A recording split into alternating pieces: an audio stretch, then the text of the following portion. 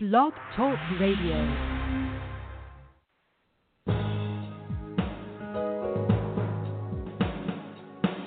Welcome to the Neil Garfield Show, a presentation sponsored by www.livinglies.wordpress.com, GTC Honored, and The Garfield Firm, serving all 50 states with news and analysis of the latest bank scams against borrowers, homeowners, consumers, and investors, and providing legal representation throughout Florida. This program is for general information only. It is not a solicitation for services or legal representation and should never be used as a substitute for advice from a licensed professional. And now, here's world-renowned financial expert, attorney, and blogger, Neil Garfield.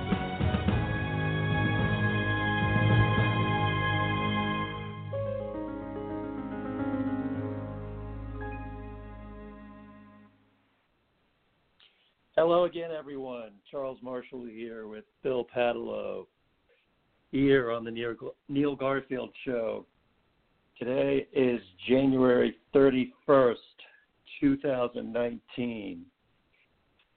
Live here in San Diego. And good afternoon for those of you on the West Coast, and good evening for those of you back east. And I know for those of you in the Midwest, there are some major issues with super cold weather. I know about those well, but I won't digress so that we can get into the important issues that Bill is going to be discussing on the show today. As always, this show is brought to you by the Neil Garfield Firm, ANGAR, Living Lies, and lendinglies.com. And as always, Neil appreciates any amount that you're able to donate in connection with this program, and you can donate directly on his blog by going to www.livinglies.com. Bill, so one of the things we're talking about today on the show is in connection with, I won't call it our old friend, but something we've revisited a few times, the LSF9, Master Participation Trust. And there's some interesting angles to this that you have, I would say, parsed out in a recent blog that you did on your own website, and tell the listeners about that.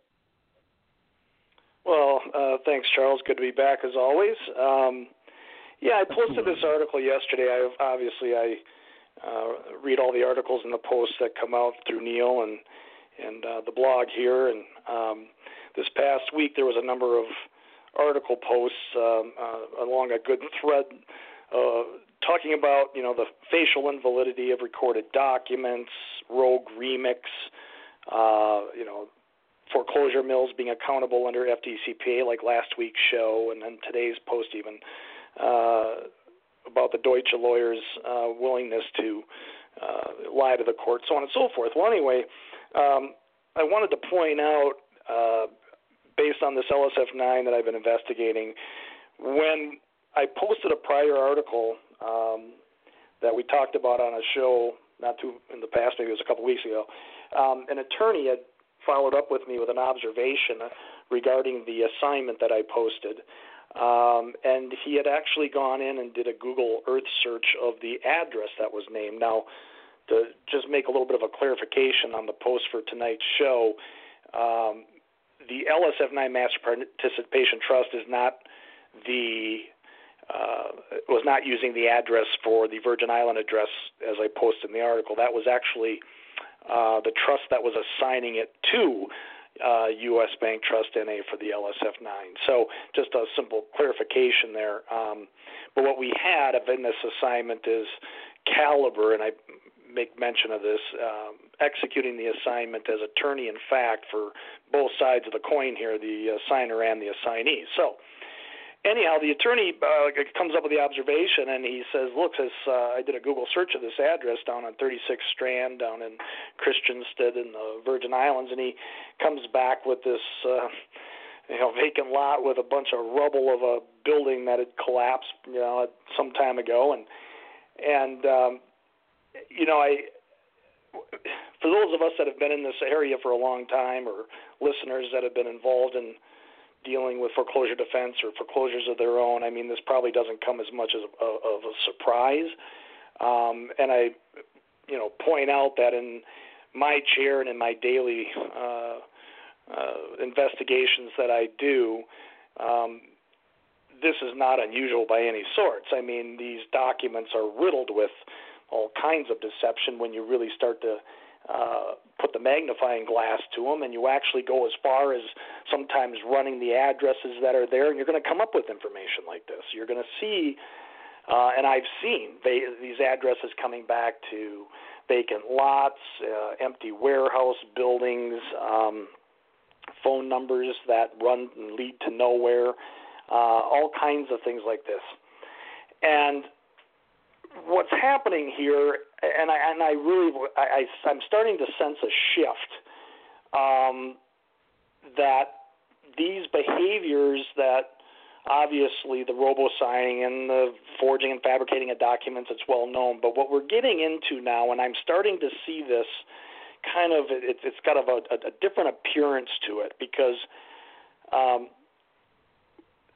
we're running into, I'm starting to see, I should say, a fact pattern here where these documents are getting so brazen with the fake entities that are being named, and the types of things that we're seeing, like I'm pointing out here in this article. And it goes right to the heart of what I think is happening and what's going to continue to happen, especially now when there's been significant data breaches and data hackings and all that sort of thing of people's accounts, whether it's through Equifax, the major breach there, or one of the articles Neil posted last week on the data breaches. It's a wide open area here now, and where people are starting to pile on, and I believe they're starting to create all of these, fictitious entities, and they're creating these documents, and they're running full force in these scams and schemes. And what's going to happen, I'm sure you would agree with me on this, is that when you have such a prolonged period of time where law enforcement is not enforcing any of this stuff, and no one is being held accountable and going to jail, the cart is getting pushed further and further and further off the edge here. And now it's getting to the point where it's just downright ludicrous and silly when you're looking at these documents. And I like to use analogies, and like this article, I talk about this, how it's akin to a fencing operation. And when you look at what is involved in a fencing operation, a lot of the common denominators, it all fits with the hijacking and the stealing of land titles. And this goes to the heart of the creation of MERS, the fact that we have probably over 100 million titles that are all now fatally defected and clouded, and you can't trace any of these transactions behind the scenes. This is why we're dealing with it, right? Well, one of the analogies I always love to use is from my favorite movie, Shawshank Redemption, and I've talked about this last year on one of the shows, I mentioned it, but the character Andy Dufresne and Morgan Freeman is Red. They're in the library, and they're talking about how Andy Dufresne, for the warden, has created this fictitious character to help with the money laundering. And the character's name is Randall Stevens. And he says, and Red says, you can't just make up a person. And Dufresne says, well, sure you can. If you know how the system works and where the cracks are, it's amazing what you can accomplish by mail. Stevens has a birth certificate, a driver's license, and a social security number. And he says if they ever trace those accounts, they're going to wind up chasing a figment of my imagination. Well, that's kind of my role these days as the investigator of these cases, is that I am chasing figments of the imagination of these parties who are creating these fake documents and fake names. And I think we're making some progress in some areas, and I'm going to give you an example, especially as it relates to the LSF-9. Yes, dude. Always encouraging. Yeah. Sure, go ahead. Well, as we've talked about on the previous shows, all the inconsistent documents that this entity has produced, one of which is numerous different versions of the trust instrument or the trust agreement, the birth certificate for this thing, that they submit into these cases as the authority to do everything that they're doing. And the one trust agreement that they've said is the authoritative document gives them the authority to file the foreclosure and whatnot. And this is a judicial state case. It's heavily redacted and it's incomplete, so on and so forth. And so our side, the attorney, filed a motion to compel, and a hearing was held yesterday to produce this trust agreement in its unredacted form so that we could review. Now, the opposition says straight out to the court that they're not going to produce it, that it's filled with trade secrets, so on and so forth, and they're going to refuse. Well, apparently the court didn't like that response too much and has given them 10 days to show up with this document. First, they have to come up with some sort of a confidentiality agreement, or they will produce, ordered to produce, the full document, unredacted, in camera review. And this is a very unique or a very important deal here, because they know darn well if they produce this document, it's going to have far-reaching effects. And the court, and this is just through what I'm told, is that the judge said, listen, if you refuse to bring this in 10 days, it's very likely that I'm going to strike this as evidence because it's incomplete, and I'm not going to allow it as the basis for your authority or whatever, however you're going to tend to use it. So they're on the clock. We got 10 days, really, to finally see what they're going to do. And this kind of goes to when I'm talking about my analogy of this Randall Stevens character. When they create these characters, and these fictions are coming into court filing a complaint, for example, or foreclosing and filing non-judicial documents to carry out a trustee sale, for example, what happens now when Randall Stevens is told by the court that he has to appear and testify? If these fictitious entities have to come in and speak, okay, and this is kind of where we're heading here, is that clearly that's an impossibility, and clearly they've been getting away with not complying with these court orders almost in pure contempt when told to cough up these documents when the courts actually press them to do so. Again, the emperor has no clothes, and they're just refusing to do it. So I'll let you speak here a sec here, Charles, and tell me what your thoughts are. Oh, I think that's a good. Again, it raises that old bugaboo that I bring up repeatedly, only because it applies. I'd love it if I didn't need to talk about it at all. What I'm talking about is institutional bias that you see around these entities, like a permanent shroud on them. I mean, it's something we can't get away from.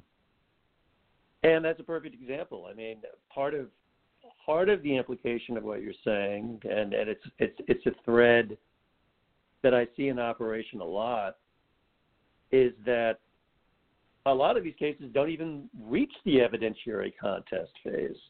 In other words, through the consistent, particularly in the non-judicial foreclosure world, the consistent use of motions to dismiss and demur, and this is when the institutional players are on the defendant side, they are able to successfully use that process in many cases to just kill the case early on. So there isn't even an evidentiary contest that would expose the situation you're talking about. And then when cases do go forward and they do head to trial, this sort of evidentiary examination is and should be required. Then what often happens is judges will give more time as they have given. I mean, the institutional player who's been given more time. In this particular case, who is the entity? What is the entity? What is their name?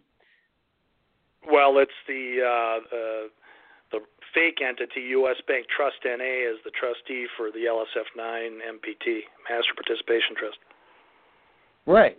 So, in effect, the judge, by giving this extension, which seems like a rap on the knuckles or maybe even a stern warning, in the scheme of things, these things are all relative. However, if the judge is dealing with small fry litigants, or if the judge is dealing with, colloquially speaking, we the borrowers, the small fries in these cases, relatively speaking, then what often happens is we don't even get an opportunity to bring in the evidence or to bring in and correct whatever supposedly is deficient from our side. Sometimes we get the opportunity to, oftentimes we don't. And by providing this continuance, even if it's 10 days, even if it's sometimes well beyond that, of course, especially if it's well beyond that, but even a 10-day time frame will allow for a lot of shenanigans to go on and a lot of documents and evidentiary trails can potentially be created illegitimately, illegally, fraudulently. We're not saying that that's happening in this case, by the way. We're simply describing, as I will often provide the disclaimer on this show, and I'll do it now, since we're on this point at the moment, which is everything we talk about on this show. We're not giving legal advice. We're also not presenting legal facts and conclusions that are not subject to some kind of a reexamination. We're simply giving, in this case, two men's opinion on topics of the day related to foreclosure. And the show is always subject to correcting the record or being more specific where warranted, about a particular issue, about a particular player, set of facts, that type of thing. So no, we're not speaking to what this specific player will do or would do in this case.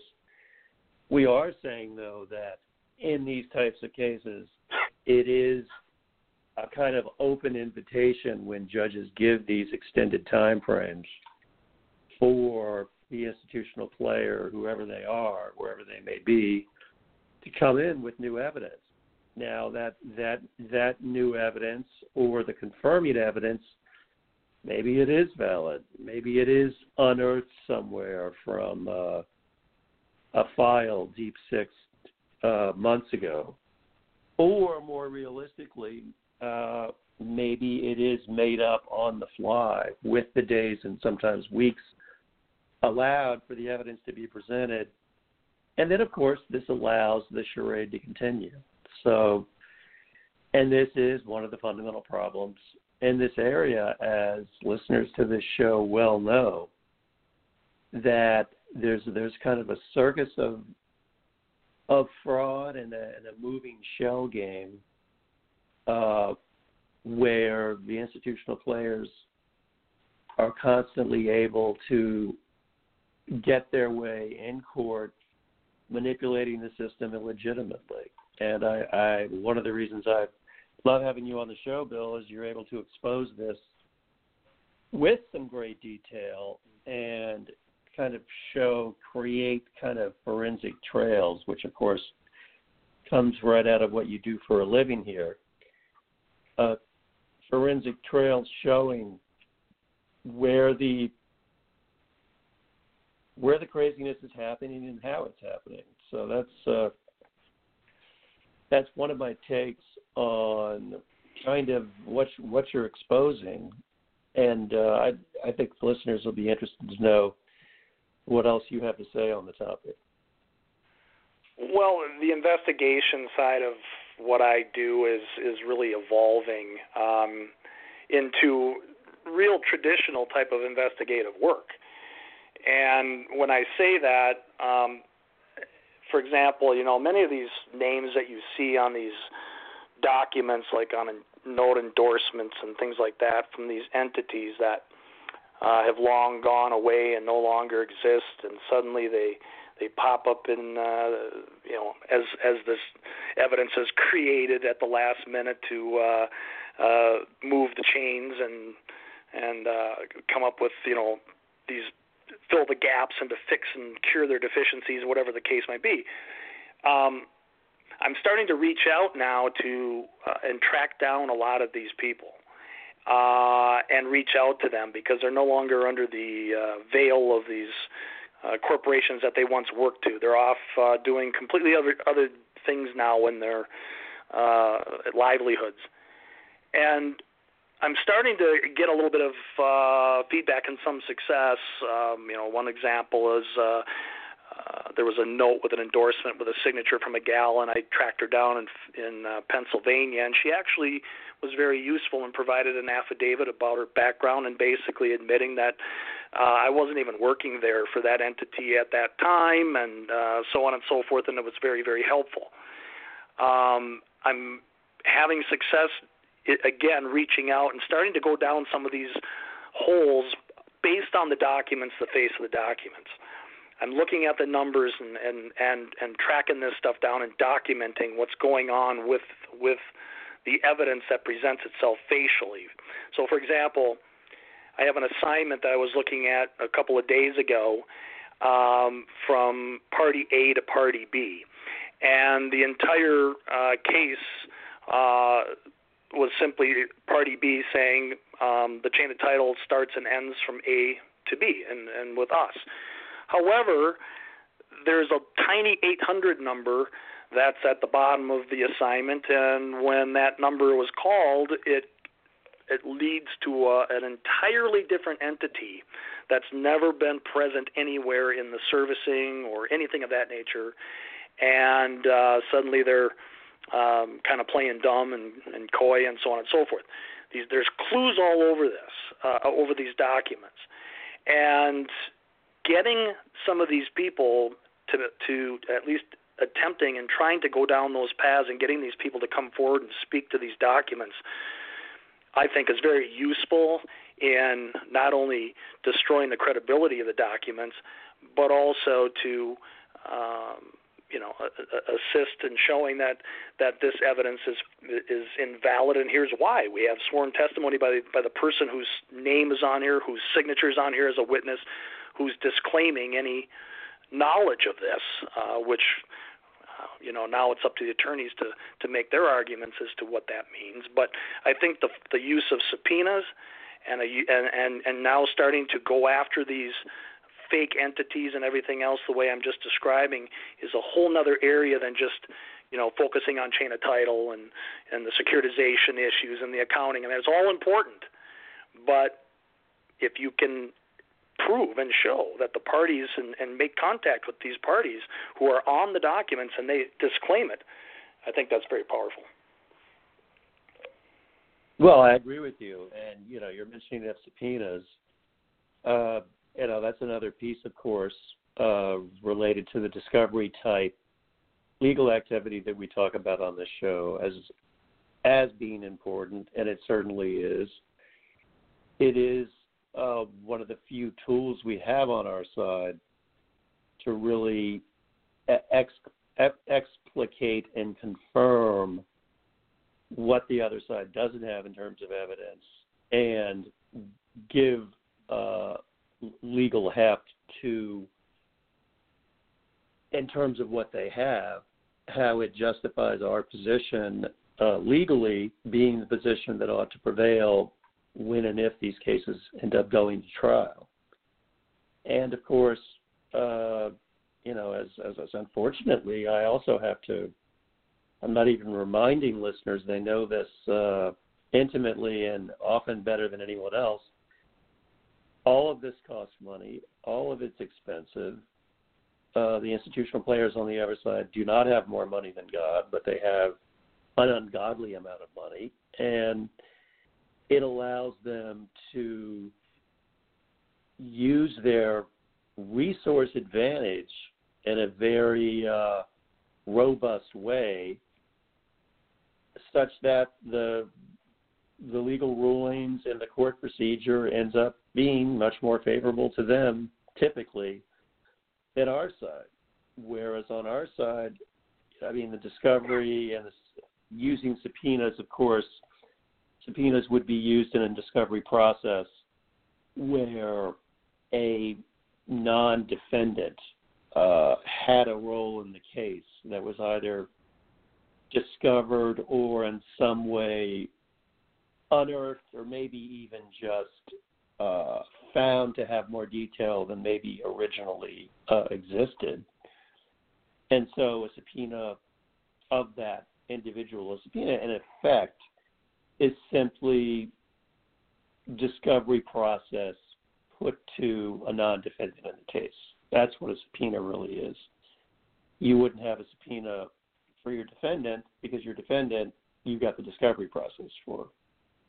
And you can do, through a subpoena, oftentimes very similar types of discovery. You can have requests for admissions. You can demand production of documents. You can have them sit for a deposition. These are all possibilities through the subpoena process. And as to who is a defendant or not, when, particularly on the non-judicial side, borrowers are suing the institutional players, there's some real practical issues with that, because particularly as the years go on with the chain of title analysis and the exposure of so many players and the field of assignments showing so many particular problems, a lot of these entities aren't even subject to service. I mean, they don't exist anymore. They are not available for service through, for instance, the California process service system, in terms of being registered for accepting service with the Secretary of State. Lots of entities, there's no way that you're going to find that type of service because they're not official legal entities anymore. So there's a real problem in many cases with serving individual players, such that even adding them as a defendant doesn't necessarily make sense. And Bill's reference to subpoenas is a way that you could get a non-defendant who still has a principal role in the case. There's a way that you could get evidence related to them into your case. Well, good information as always, Bill, and we will all be back next week. And Russell Baldwin will be with us, Neil and myself, and hopefully we'll have Bill on too, but we will be back next Thursday. And thank you again, Bill. Thanks, Charles. Stay warm. Yes.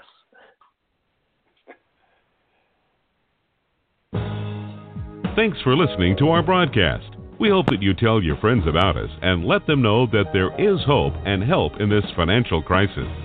Tune in every week to The Neil Garfield Show for free information and advice, and visit our blog daily at The Living Lies blog. We provide support services, the latest strategies, analysis, expert consultations, testimony and declarations to use in your battle against the largest economic crime in human history. For information concerning Neil, the team at Living Lies, or the law firm, go to www.livinglies.wordpress.com or call 520-405-1688. The opinions expressed on this broadcast are those of the host and should not be attributed to any other person or entity.